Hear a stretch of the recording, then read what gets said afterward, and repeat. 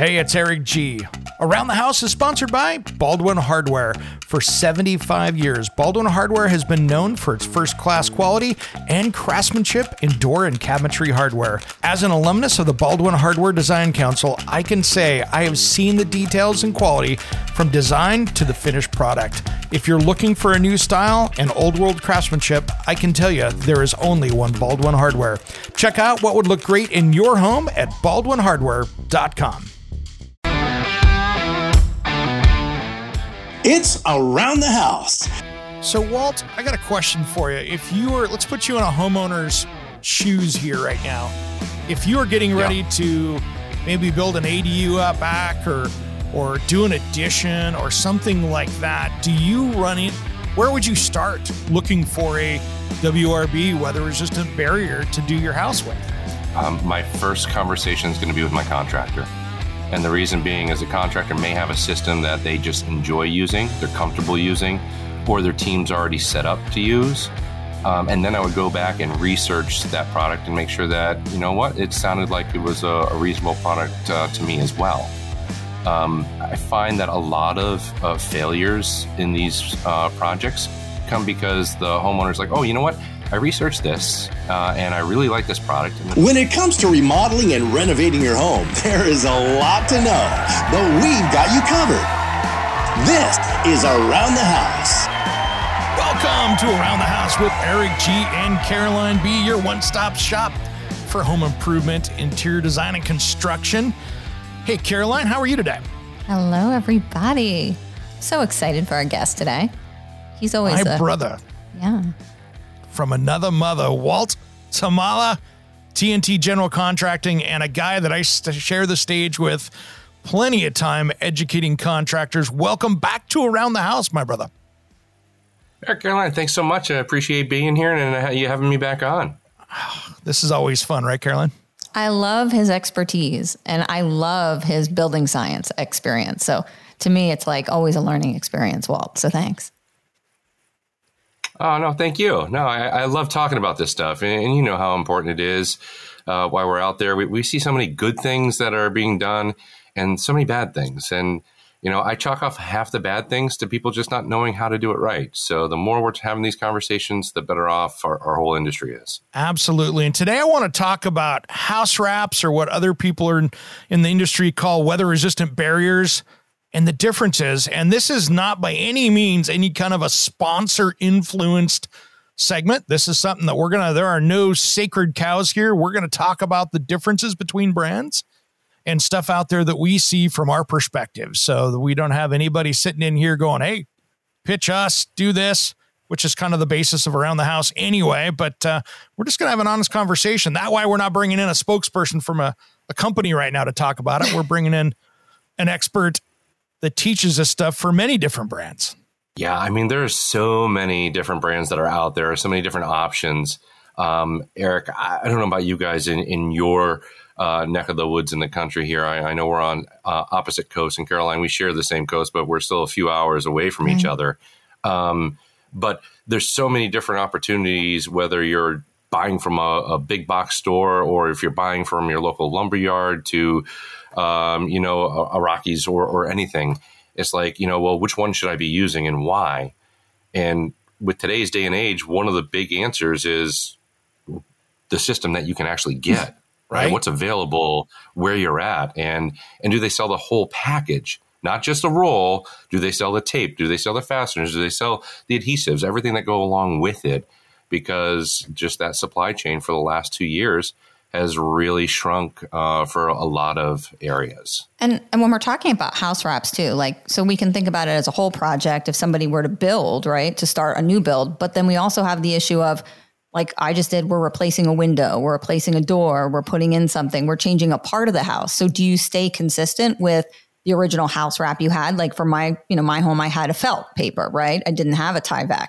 Or if you have Tyvek, do you go to another type of system? So I'd love to get your take on that. Like when you open up a big can of worms at the house, do you stay with what you consistently have or do you change it?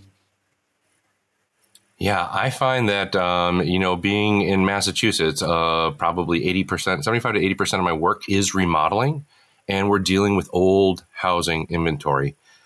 So a lot of the times when we rip off that exterior cladding, we don't know what to expect, what we're going to find. If it's just tar paper, if it was some rosin paper, if there's nothing there, because at that point in time, they're here like, hey, let the air flow through the house. Houses need to breathe. Let it breathe. Yes, let it breathe. I can't tell you how many times we've had that conversation here in New England.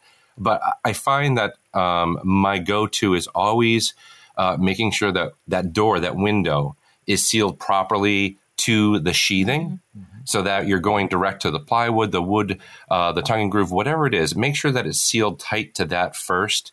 And then if you had felt paper, integrate another WRB, whether it is a wrap, because that's probably the easiest and the most accessible to folks.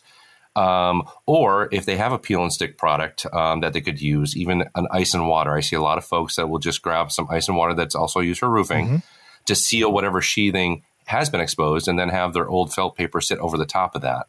The big thing when it comes to that is your old stuff should always overlap the new stuff, so it water sheds properly. And then anything that could be coming from above, which is hitting your old WRB, your felt paper in your situation, then rolls on top of what you put down new and sheds off onto the ground. That way, again, that water has no way of getting behind it and back into the building. That makes sense. So, Walt, you see out there, and especially out here on the West Coast where I'm at, this is something that in the Pacific Northwest where I'm located ends up being a huge problem. We have a lot of 6-story multi-use residential / commercial buildings out there, or even condo units that are 3 or 4 stories high, but they start framing here in the rainy season in October. And by the time they get it framed out, it's December, and they're starting to throw the roof on, and all the OSB or plywood on the outside of that is black. Yeah. And then I drive by the next week, and they've got guys out there on lifts wrapping around, whatever brand house wrap. It could be Tyvek. It could be a Home Depot or Lowe's branded product, or any of the other dozen companies out there. And I always shake my head and go, wow, we are trapping all of that quote unquote junk that is mold, mildew, or whatever contaminations on the outside of that right inside the building, inside the living area. You know what that terminology is called, right? You can't see it from my house. Yeah. I mean, it's terrible. Once it's covered, it's like, no, that WRB is doing its job. But do you really want to cover something that has been sitting for that long? Even though the manufacturer says, hey, it has a 30 or 60 day exposure ratio, that's to UVs and everything else. That's not to the moisture climate and everything else. And then if you have a really rainy season like you guys do, I mean, come on, you need to have a WRB that's probably integrated like the zip system, so that as it's being installed, it's being watertight and waterproofed at the same point in time. Yeah. Other areas, if you don't have that kind of moisture, you can get away with using, the regular wraps and everything else. And if you're in sunny California, where, you're down in San Diego, you're not getting a ton of rain, then go right ahead, use your Tyvek, your Typars. There's so many different wraps, and whatever ones are accessible to you, go ahead. But you know what? Don't let the product sit there and test it to see if, didn't it last 190 days, 280 days? I mean, come on. We got to use a little built-in sense. Do you do that with your milk in the fridge? That's what I always say. Do you do that with your milk in the fridge?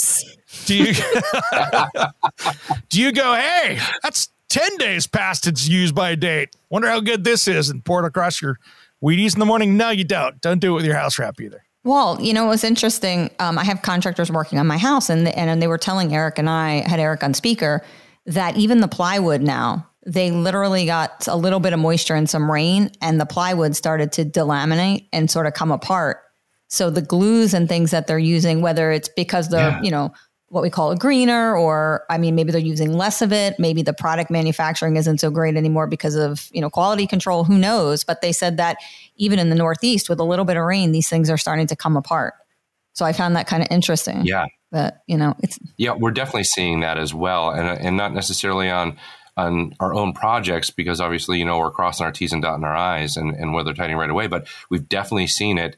Some of the feedback that I've got, Caroline, is that due to outsourcing and the lack of a lot of the resins in the industry right now, they've substituted, and, they did testing. They're trying to do their best to make sure that what they're putting out was consistent with their original products. But a lot of these resins and everything else just aren't holding up or aren't testing out the way they thought they were going to. But they had to do something to keep pushing product out there. Yep. Yeah, you got to. There was so much demand for it. Look at what the cost of plywood went up to. I mean, in our area, we're paying up to $80 a sheet for 1/2-inch plywood. Yeah. I mean, it was crazy. All these TikToks and everything else about, they'll trade you a Corvette for a sheet of plywood. They weren't wrong. No, it's crazy. So I get it to a point, but that means we've got to do our due diligence as the installers and the contractors to make sure, we're being even more careful and cautious, and that install goes smooth, and we're taking care of and covering that product as soon as possible, so it's not exposed to the elements and everything else. So, Walt, I got a question for you. Let's put you in a homeowner's shoes here right now. If you are getting ready to maybe build an ADU out back or do an addition or something like that, where would you start looking for a WRB, weather resistant barrier, to do your house with? My first conversation is going to be with my contractor. And the reason being is the contractor may have a system that they just enjoy using, they're comfortable using, or their team's already set up to use. And then I would go back and research that product and make sure that, it sounded like it was a reasonable product to me as well. I find that a lot of failures in these projects come because the homeowner's like, oh, you know what? I researched this and I really like this product. And the builder's like, yeah, I've heard of that product. I don't use it. I use this instead. But yeah, if that's what you want, I'll use it. No problem. Yeah. I got a great example of a very good friend of mine who's the national rep for a product worldwide that he reps here in the U.S. And he did a build out 6 years ago, and now they're adding on to it. And he just tore the siding off himself with his kids. They wanted to do a nice summer project because he was around. In the past, he was traveling a lot. And back when he did it, he asked for Blueskin. Mm-hmm. So as he's tearing apart this build out, the front of the building was all done in Blueskin. But the other 3 sides, after he started travel, were all done with Typar. And I'm like, oh, my God. And he's like, why would they do this? And I'm like, well, Blueskin was new to the market, and the builder and his team probably just didn't know how to use it. Yeah. Right. And they struggled to make it look good and to apply it properly. So the minute that the front was done and they ran out of the materials that they had there, they just ordered Typar. Yep. Now, that probably would have been fine if they went through and you now have a completely sealed WRB with Blueskin, right? Yep. And now the Typar, they rolled it out. They never taped any of the seams. They didn't make it an air barrier. They didn't do anything to integrate it into the other system. And you know what? Those 2 products actually can be integrated to a point because of acrylic bases and such as far as the tapes go. But it's like, what if they weren't compatible? One could eat the other product up. So yeah, I think it's really, really important to figure out what your contractor uses and then make sure that they're comfortable with using whatever product you may have researched that you felt is a better product. So make sure you find that contractor that you're comfortable working with and that is listening to you. You both know so much about zip systems. And so like a lot of our audience may not. So explain to them over the years how this has changed, right? How we had, let's say, OSB, MDF, plywood with a felt barrier. And now we've gone to these zip systems and what they are and how they protect the homeowner. Eric, you want to jump on that? I can jump on that one. So, it used to be, in the 70s, you would see, just as new as that, you'd see a lot of just people out there. They'd frame the house up. They'd literally tack that staple on that felt paper, which is just roofing felt, right on the studs, put the T111 right along that. And all of a sudden you're good to go and you're cruising, you're caulking it in, you're painting it, and there you go. And then you started seeing house wraps come in, which was kind of the next thing. And you saw like the DuPonts, the Tyvek, that kind of stuff that came in. And you'd see it just get stapled around, but it wasn't really, you didn't see the tapes being used by most of the contractors. Mm-mm. It was just we plastic got the house wrap up. Right. And they had a lot of problems because some of those plastic wraps weren't breathable. They went with just a solid plastic at first. Remember, it wasn't perforated. And then they had all this sweating and mold. You were just like in a solid plastic fishbowl. And then they said, oopsie, we need to have some breathability. So then they went to more vapor permeable substances. I mean, there was a time when I remember they were teaching to take just sheets of plastic on the inside of the house and staple it up Remember that, before though? you put the drywall up for energy efficiency. Yes. And I remember sitting in the class going, really? Is that what we're doing? Where does the vapor barrier belong? And is that the same thing as a WRB? No, that's a whole other topic, right? Yeah. Because that's exactly what you're talking about, Eric, is an interior vapor barrier.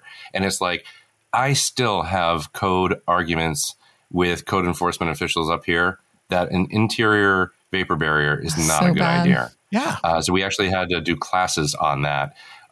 We do a vapor open, so I do no vapor barrier. So just for the people listening out there, only one vapor barrier on a house, no matter where it is, on the interior or the exterior. You can only have one. Otherwise, you're going to trap moisture. And that's a mold sandwich with 2 pieces of vapor barrier on either side. You better believe No, it. I'm in A business. WRB, a WRB or an air barrier, you can have multiple layers if you want to, because they're permeable. They allow air and moisture to pass through it, so that you're never going to trap it and cause that mold problem. Amen. I mean, that's it. And if you do the double vapor barrier, that's money for Caroline. I like it. I'm coming in with mold testing, and you're going to Yep. fail. 'Cause you're going to have mold in your And walls. one thing, Walt, that I've seen, and of course we have continued to evolve, and now you're getting into the zip system. But, it wasn't that long ago that I was running into stuff, and this is by no means a knock on Tyvek, but I would see in the Pacific Northwest a lot of cedar shingles and things like that. People would put the Tyvek up. We'd go in and do a remodel, and you tear it off, and you're like, wow, what shredded this WRB behind it? And you'd see that with the new products. And there's so many different chemicals that are in products. And for your exact example there, all the coastal areas where you're using cedar shakes or the required, when they're dipped, a lot of the oils, the resins, and everything else that come out of the cedar will actually eat a wrap. Really? That's interesting. And Tyvek happens to be one of the best, the highest perm rating house wraps out there. I like the product. I've used it for many, many years. But anytime I had cedar shakes that were being direct applied, a lot of folks thought it was the nail or the corrosion to the galvanization of the nails. But it is actually the resins and everything else in the cedar that then starts to tear That's that house incredible apart. because I have a So, cedar house. So yeah. I find it, and I'm bad because I've always used felt. My whole house has been it, but I've also do flashing and all kinds of milled aluminum and, things like that, the extra things that people don't do. But yeah, that's interesting. I'm glad I never.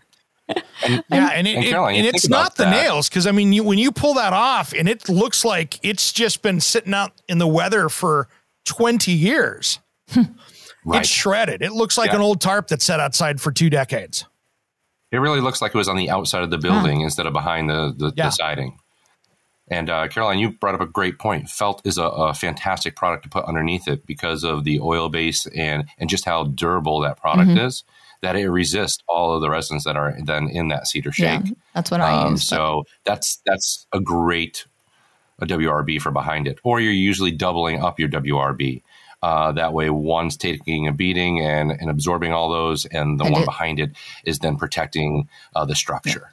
But then you start getting into, okay, you've got Zip System and some of these other pieces out here. And I like DuPont. I like Zip. These are all great, Huber, great people out there. But now you've got products now where it's built into the plywood, into the sheathing system, which is another whole different way of doing it.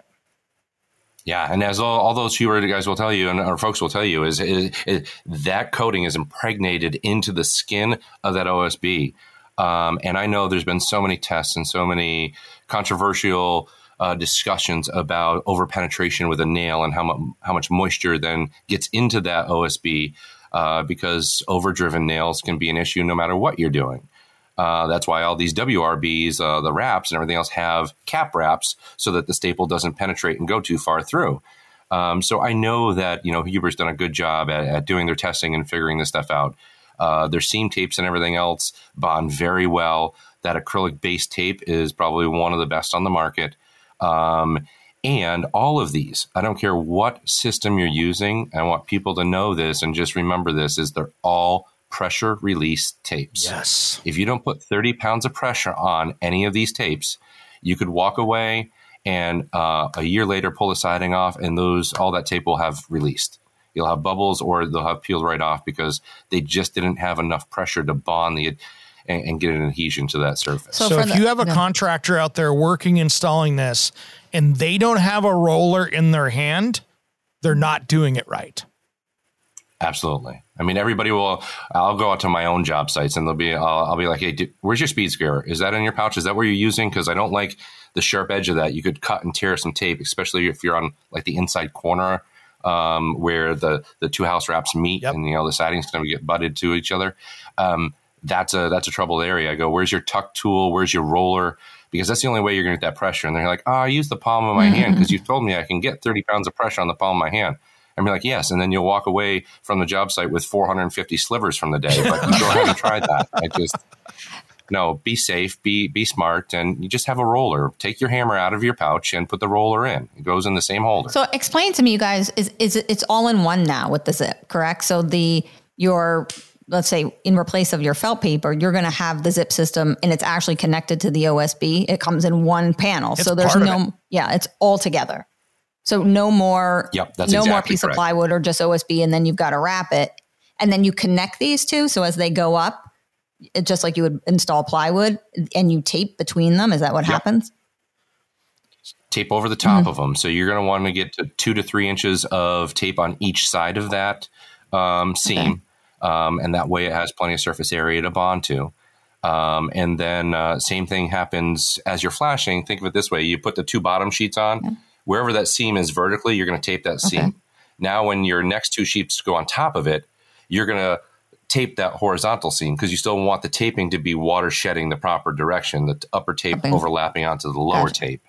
And then again, as you carry up the wall, you just keep taping those seams in that pattern. And as long as you're rolling it, by the end of that day, that wall that you just put up is watertight from the outside. Which is great. And then the other thing with that too, it's very interesting, is you have to be careful with how tight you put these sheets together when you're framing it up. You've got to give a little space in there. And I know so many people go, I'm just going to get it just super tight. That's not the answer sometimes.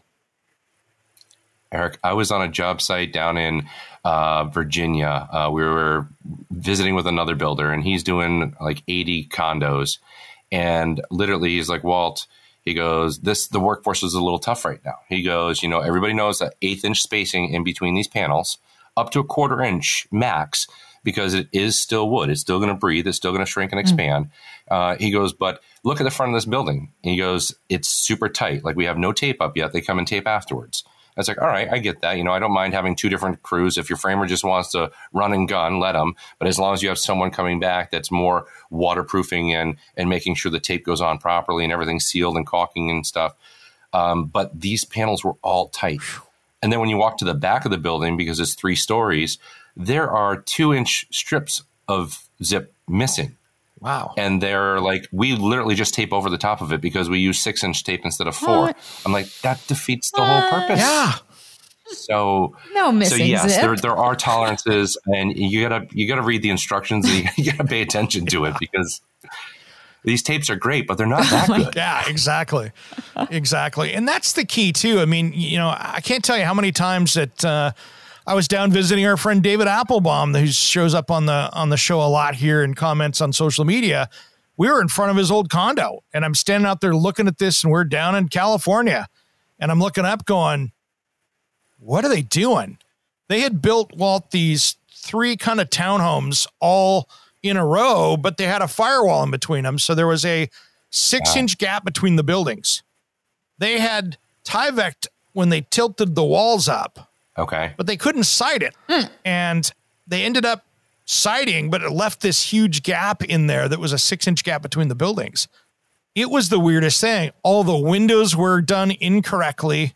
It was not flashed right. They had pre-done the house wrap around the windows and left it there. Mm-hmm. But when they came back over and started wrapping it, the flashing and everything was under the house wrap, not over it.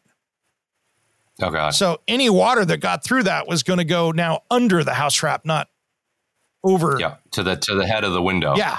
Yep, underneath the flashing. And so they were directing the water inside, not outside. Yeah, and Eric, I've seen some gaps in my life, but I only use up to like a 1-inch backer rod. I haven't seen a 6-inch backer rod yet. Yeah. Oh my goodness. Oh my God. That's like just a hole. So, yeah. Yeah. But in Southern California, they might get away with that. But up here, in a month or two, any water gets behind that, you got a hot mess. But even those Southern California people, I have so many clients now, they're all having mold problems. Like my last 6 clients have been from Los Angeles or surrounding areas within LA County. And with massive mold problems in crawl spaces, basements, and attics. And like then I start talking to them and I'm checking the relative humidity in the space. And they're running like 60% relative humidity, like right outside LA County. And that's weird to me. So there has to be some kind of climate stuff going on because they typically did not have that kind of humidity there. And I know that's happening in San Francisco as well and other places. But, and then of course, because of the fires, they're building, they're changing all the roofing and it's not contracting and expanding. They used to have the old shingled roofs that were wood in California and you guys would expand and contract with the heat. So now they're using asphalt. And we're seeing all this moisture condensation happening because the attics are getting so hot and the first floors are cold with air conditioning. So everybody's got mold. Doesn't matter where you're at anymore. Yeah. It all comes down to the assembly, right? And I mean, I know we're just talking WRBs, but you bring up a great point. That becomes our thermal barrier. You got your WRB, you have your air barrier, your weather barrier. That thermal barrier is such a key component. Because if you can't manage the conditioned spaces and you allow any of that to come into the unconditioned space, you're going to have issues, major issues. And, my opinion, California is fairly lax on waterproofing compared to where I'm located. That you can still hot tar mop a shower pan. And, and I don't see that anywhere up here. I could, if I wanted to do it, I don't know who I'd call. I'd have to get a roofing company to come by to do it. So you're seeing where a lot of their stuff, their ventilation, a lot of that stuff is kind of behind the 8 ball compared to other areas. And I think that's reflecting in what you're dealing with. And you see a lot of slab on grade. You see water leaking through shower pans into that slab. And so now it's soaking up that water or it's showing up in another area. It's one of those things that water, you could have a slab on grade home and the shower pan's leaking. Well, it's going into the pad area and it can pop up in a crack in a bedroom. And so all of a sudden you've got wet carpet, 10 feet away and it's all coming out of the shower pan, but it's showing up on a crack in the bedroom down the hallway. And in California, they have all the mountain, the mountain areas. So a lot of these houses are built right into the side of a mountainside. So you've got something that's under, subgrade, slightly subgrade because of the mountain. And then the other side's outside. So you're getting those different differentials in temperature that happen from the cooler ground versus the hot air temperature. So that could be an issue too. Yeah.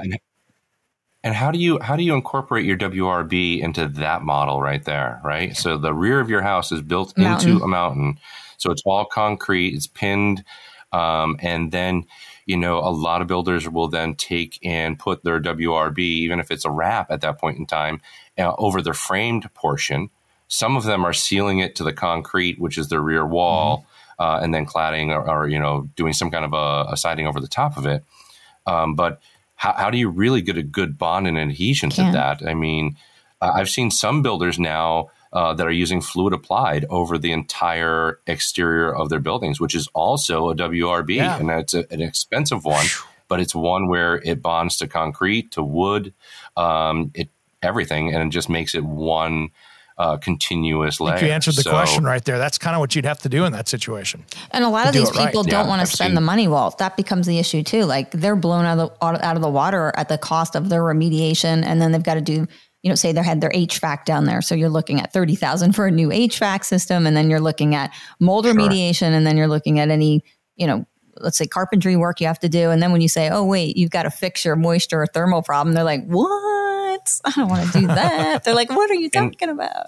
And it's kind of easy for the three of us to sit back and be like, wow, it's crazy that they would not spend their money on these control layers, because they're the most important part of the house, whether it's the insulation, the WRB, the components that you don't get to see, because if these are done right, then all of a sudden maybe that HVAC is a $20,000 system instead of a 30. That's true. But the reality is, like, they still want their granite or Corian quartz tops. They want the things that look nice, and they want the components that just make it feel like home. And I think that's the biggest challenge we have, is educating our homeowners that, you know, you got to start with good structure, good bones. We always say that when I walk into a house. Right? You know, the bones are good in this house. Eric and I say that all the time. And we're like, our houses have good bones. Like, yeah, right. Well, so yeah, and that for me goes to pulling some of the siding off when we're looking for an inspection or a trim board, seeing what's underneath it, so you kind of know what you're getting yourself into. Yeah, no question. And you know, that's one of the things too that I learned a lot when you and I were on the stage down at our friends down at SEBC, the Southeastern Building Conference down there. You know, I had not worked a lot with Zip. That is something that was new to me. And they brought up, you know, in the seminars, that things that I don't deal with out on the West Coast, you know, hurricane force winds. One of the advantages of that product is if you put that up there as roof sheathing, if you get a 120 mile an hour wind going through there and your shingles get ripped off, you still have a waterproof barrier that's going to sheet the rain off better than if it was just raw plywood or felt paper. Yeah, absolutely. And I mean, because you're still using ice and water on this product afterwards, which is going to tie all those sheets together.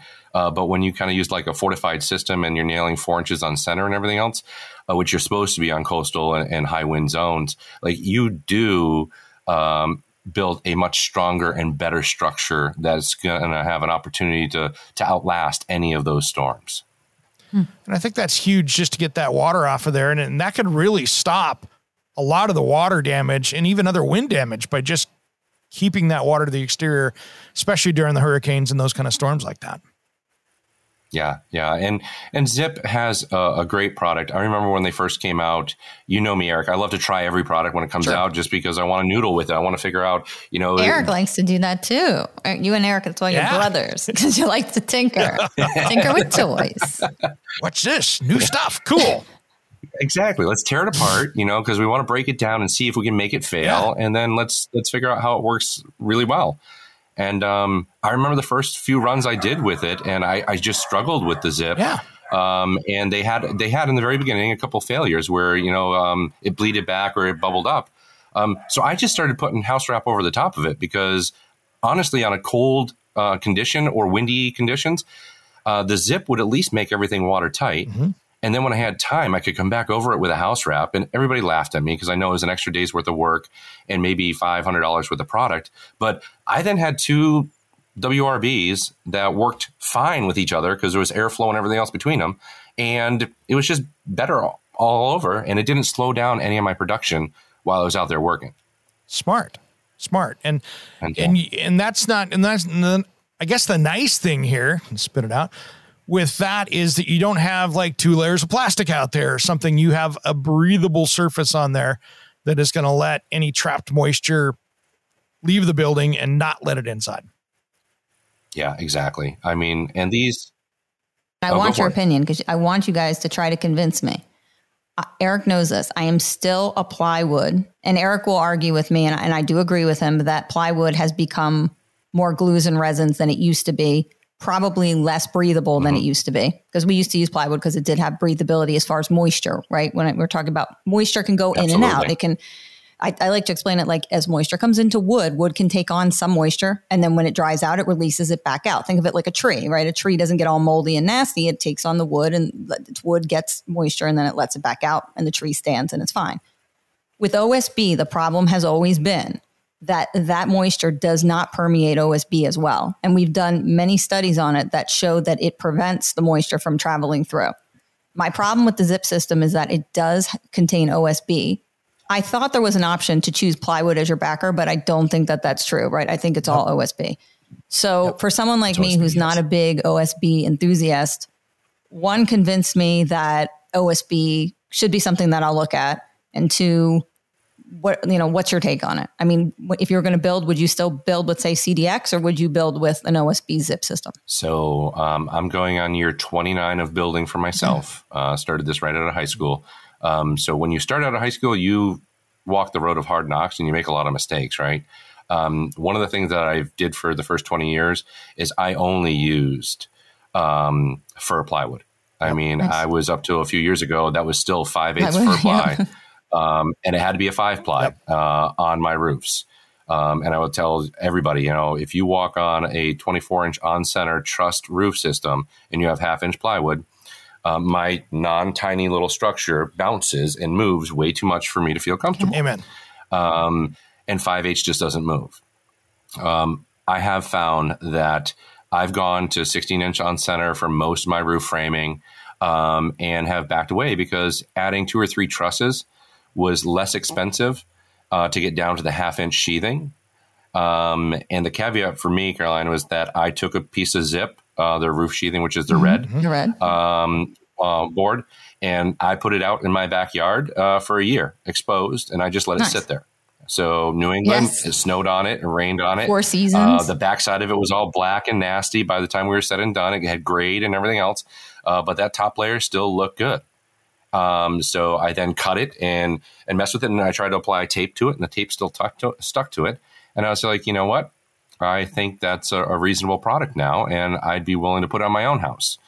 So I did it on a couple small projects, and I just found that, again, New England, we have the 4 seasons that change, so we don't like changing anything else in our repertoire, especially the way we build. Yep. But yeah, it proved that over time that it was a good product, and I do use it now. Not on every project. It all depends on if it's available, who has it in stock. Yep. But if I know if I'm going to be in wet conditions or I need to watertight that ASAP, that the zip system's going to get the nod for it. And one thing too, Caroline, I have done some tests as well where I took, a 12 by 12 piece of OSB and a 12 by 12 piece of CDX and soak it in water. And in my experience recently, I've seen the plywood delaminate the exterior layer before the OSB comes apart. Yeah, he's told me that before, which is interesting. Yeah. And so I've even heard talking to some lumber people that they actually have the same glues in the OSB as they're using in the plywood. It's the same glue. And so it's just differently used. You have a sheet of veneer versus the oriented strands of OSB, but you still have wood products between them. The OSB does traditionally have more glue in it because it's pieces, you're holding little pieces together, but it's not that much more glue. Yeah. Our interesting take on it is that the permeability of it with the moisture going through has a much harder challenge. So we see a lot of the houses not being able to pass moisture vapor and get rid of that vapor inside the house, which becomes a problem with this energy efficiency that I have to deal with. Okay, you guys shower in the house, you cook in the house, you breathe in the house, humidity gets in. What do I do with it? Because I can't have it stuck in there. Otherwise, everything starts to condensate and I get all kinds of, water dripping from your registers and your HVAC and that good stuff. So I'm always interested to see what you guys as builders think. I think one of the things, Eric, I'll just jump in real quick on that. I think one of the things that I find and we do more and more of is because most of the houses or structures that we're building have less than 1 air exchange per hour, which means we're building a very tight house. So that it should be controllable, but you're bringing in mechanicals to condition and move that moisture to where it belongs, to the outside of the building. But again, with any piece of mechanical that you add, there has to become a piece of knowledge that we pass along to our homeowners so they know when something's going wrong, what to look for, not just, hey, did the red light shine on the machine? Because that means it's not working. Yeah. Because you don't really hear it running. So you got to know what to look for as you're using certain things like your stoves and your ovens and everything else. So 100%. You're seeing this more and more where they're requiring a version of ice and water shield on the entire roof. It's not going to breathe at all when you put that on there. So whether or not the OSB breathes or the plywood breathes doesn't really matter because it's not coming out through the surface of that. There's no place for it to go when you're putting that level of waterproofing on the outside of it. Is that good? That sounds terrible. It sounds like we shouldn't do that. If we don't manage that attic temperature and everything else, you're right. It's terrible because, I think as long as ridge vents and soffit vents are still used properly, you're still ice and watering over that entire sheathing. I've done full ice and water on homes for years. all I'm doing is protecting the entire sheathing, but at the top, I'm still cutting a ridge vent. I can't tell you how many times I've seen a roofing company come in and the roofer or the framer dried in the roof. He ice and watered the whole thing because it's easy enough to have your lumberyard ship you the ice and water. So to make the builder happy, he's sheathed it, and then they've gone through and ice and watered the whole thing. And the roofer forgets to cut the ridge vent. They throw it on top because everything's already black, but they never cut the ridge vent. And then the underside of that sheathing within a year is black and moldy. I had to do that. Sorry. Nice. Love it. But yeah, and I think Florida building code says that you have to, have that up there just for protection with wind. Yes. Yeah, they do. The Miami-Dade code and everything else. We just saw that at SCBC. That was one of the big things that they're moving towards, and that counties are dealing with. David Applebaum has had to put in California because of this tightness going on in the attic space. They kind of they're dormers, I guess, right? And they look like graves, if you will, like a tombstone. And he's putting like 15 of them on the roofs in conjunction with having your roof vent and your vents going out on the side. So they have to put extra in to ventilate these attics, because if they don't, they're getting too much condensation and like differential in temperature. Wow. Yeah. I mean, you know what? I'm sure there's a building science and testing that's been done on that, and here back in the Northwest or Northeast, and even where you are, Eric, I'm sure roof scoops and everything else were used, where if so many square feet of roof space, a vent would have to go into the roof. But in California and the fires and everything else, I would probably have minimal amount of penetrations, and I would definitely have some kind of a system to manage that, ventilation system that's in the attic space instead. That would have to have dampers on it. Yeah, they have. I mean, that's what David's been doing, because, like I said, they used asphalt roofs now instead of the expandable. They used to use the shingles that would breathe and open up for the, with wood. But because of fire code, they can't use those anymore.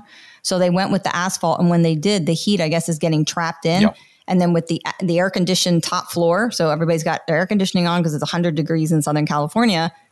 It's sweating. You're getting all this water that's sweating off the ducts and the vents in the attic space, and they all have mold now. If it was me, I would put the right amount in. If I was in Southern California, I'd put the right amount of roof vents in, fire or not, and then I'd just make sure that everything down below was covered in rock wool. So if I did get any embers and stuff blowing in, it's landing on the rock wool. And I know that's not going to take off and become a problem. So if I did get some sparks that came up and around through a roof vent, that's a good idea. Landing on the rock wool, and guess what? I know it's not going to burn there, and it takes a lot to get in and get into where it's going to light the roof framing on fire. That's a big ask at that point. That's a great point, Eric, and I think that's a good. I think idea. if and when rock wool comes in with a blown-in insulation method, that will really be able to take off and run. But even if they did some kind of a spray foam to seal that ceiling and then put rock wool over the top of it to protect it, you could probably get enough R value where that condensation and everything else doesn't occur. Too many of this ductwork and everything else isn't in conditioned spaces. So like I add a foot to all my ceiling heights on the second floor just so I can run ductwork in it and then seal it off from the attic. Raised heel trusses. I'm getting a truss already. I'm not stick framing it. They can build that right into that truss package, and then all of the mechanicals will run right through it, and we don't have any issues with that. So there's definitely some ways around it. That's good. Eric, I love the thought of that rock wool. That's brilliant. That's just an idea. What is rock wool, Eric? What is it actually as made well, out of? but it's a mineral wool. So basically, it's a spun mineral. Think of almost like cotton candy, right? They take it and spin it out, and so it's a mineral. But it feels like a regular insulation board or insulation bat to some extent. You want to use gloves and you cut it with their rock wool knife or one of those insulation board knives, but it goes in really easy. I've got half my garage done with it just because, one, it does so awesome with sound, and with moisture and fire, it just outperforms everything else. And that would just substitute in for your fiberglass. Yep. You would just use that instead of using a fiberglass insulation, which is nasty. And I actually incorporated it on all the exteriors of our building so that I get a 2-inch comfort board from Rockwell on the outside of my building, so that I push the dew point to the exterior of my sheathing. So that way I control Mother Nature, and anything she's going to bring at me goes to the outside, tying it back into our WRB where all that moisture should be to begin with. And then all I have to manage is, the moisture that's coming off of the residents that are living inside the house. Yeah. I also use it. I also use it in interiors around every bathroom. I've always insulated around bathrooms with that because that stuff is such an amazing sound barrier. I love putting it around bathrooms and even between bedrooms in more custom homes just to keep things quiet. Not so much. And well, you've also filled a stud bay with a fireproof product as well. So it doesn't hurt in that aspect. Absolutely.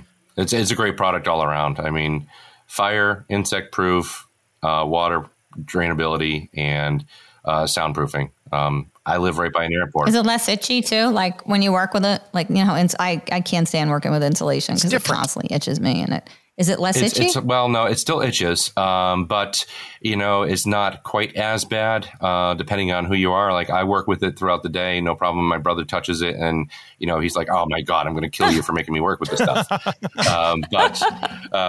It's just how your skin reacts to it. But I wear gloves. I have to wear gloves to use it. It'll tear my hands up. So other than that, it's fine. But think of it as made by volcanic rock, and it's just heated up and broken down and spun. Yeah. So. That's wild. It's cool stuff. Cool. Well, Walt, I wanted to talk about one other thing that fits into this that's really important that I think is one of the most unknown things to most homeowners and even DIYers and some remodelers out there. Rain screens. Yes. We can talk about rain WRBs, but let's talk about what a rain screen is so people understand where you use that and what you'd use it for. Absolutely. So I'm going to have my exterior sheathing, whether it's a zip or a plywood on the house. I'm going to then put my WRB on it, or if I'm using zip, it's already built in. I'm going to install those properly. But now, in my neck of the woods, I'm going to put at least a 3/8 rain screen, which can be a dimple mat, is what Benjamin Obdykes first started with and came out with. They called it Cedar Breather for roofs. Great product, still one of the top of the line products that's out there.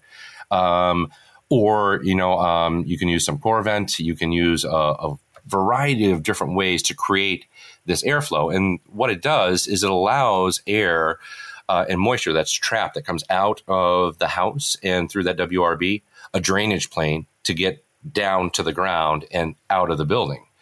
One of the other things it does, especially if you're using any kind of a wood product, if you're using cedar, clapboard, or anything on the outside of your house, think of it. A lot of times this stuff goes up primed or bare and then gets painted.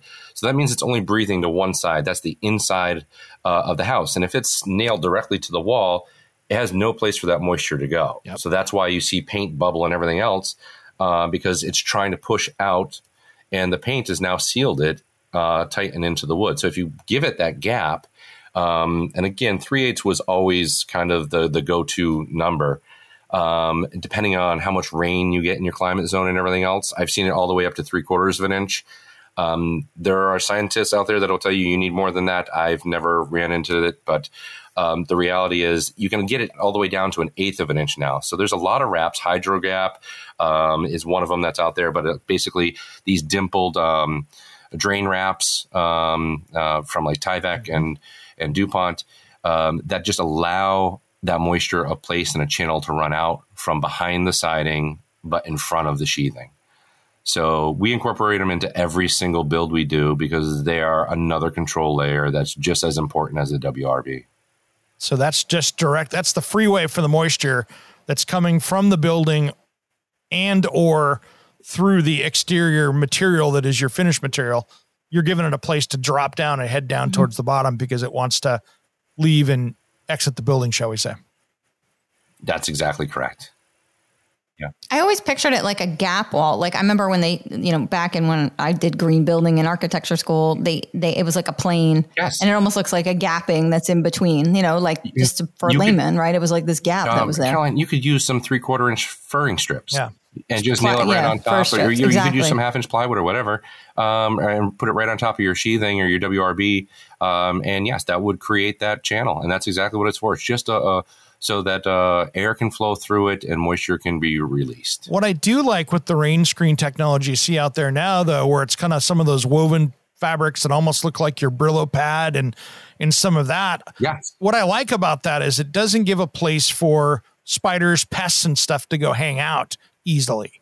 Yes. So if you have a 3/4 inch gap and you get a hole someplace, technically that could be your next wasp nest. That could be your next beehive. Wasp. Having a material in there that kind of keeps that from happening is not a bad idea. No, not at all. I mean, and there's like I said, there's two products that I know on the market that do a really good job on that, and that's the Benjamin Obdyke and the DuPont products.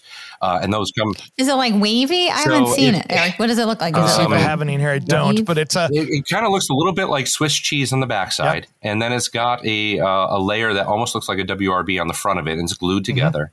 And these dimples are like 1-inch circles that are abutting in honeycomb form. Yeah. So that when you put it down, wherever you nail it, it doesn't sink in enough to stop that channel or that airflow to be there. You can put it up with like a Stinger 2-inch cap fasteners and staples. Think of the top of a Lego, right? Think of a top of a Lego where you got the little dimples. Yeah, exactly. That's kind of what this is as far as the texture. Yeah, that's good. Yeah, absolutely. Gotcha. So, Eric, one thing I think I'd like to just throw out there is, you were talking about, what your homeowners, should think about as far as WRBs or how do you know they're using a good one when they're talking to the contractor. I just kind of have my 5 go-tos that I'd just throw out to you guys. You can use them if you want or you research them. Mm-hmm. But, you have your Tyvek of the world. They created House Wrap.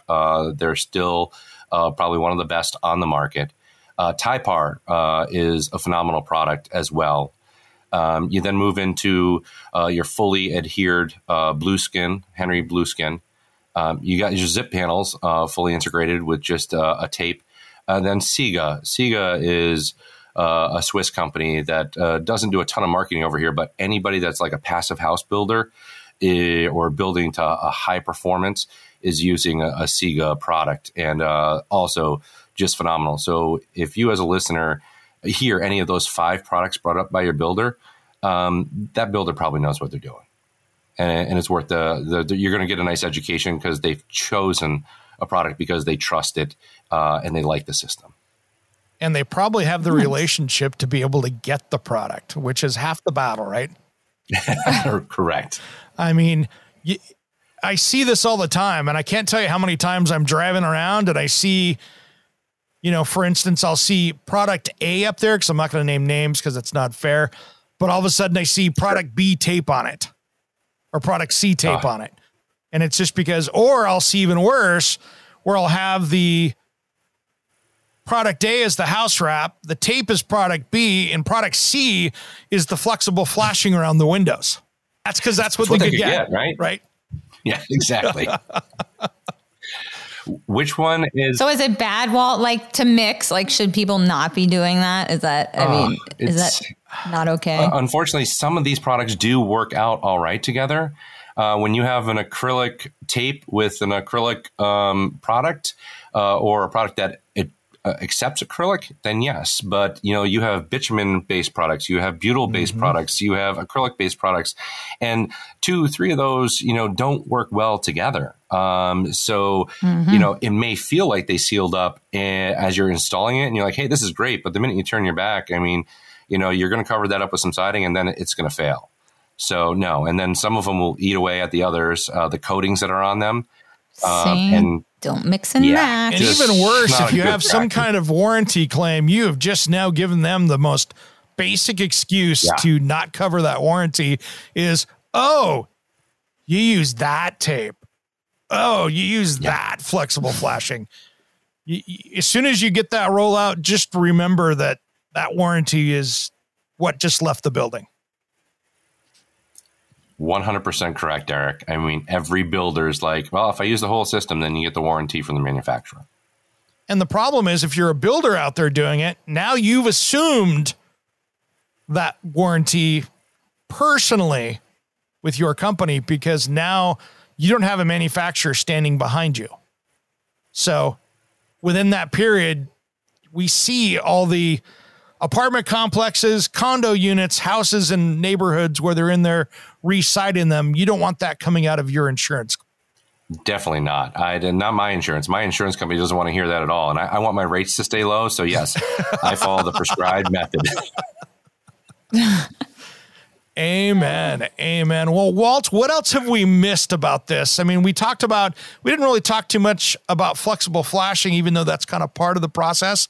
We talked about it last time, but I think it's probably still worth mentioning, at least around the windows and doors, how people are finishing off these WRBs so they understand the whole process. Yeah, I think windows are one of those tricky areas, like inside corners on the siding where, tapes, standard tapes and everything else, if you just push them in on the flat and everything else, they'll create a cove almost, like an air gap. And then when you go to slide that window in or the sider gets there to push the siding tight, it doesn't push, it doesn't sit flush. So then the knife comes out and that gets cut. And now all of that tape, all that money was just spent is gone literally right out the window.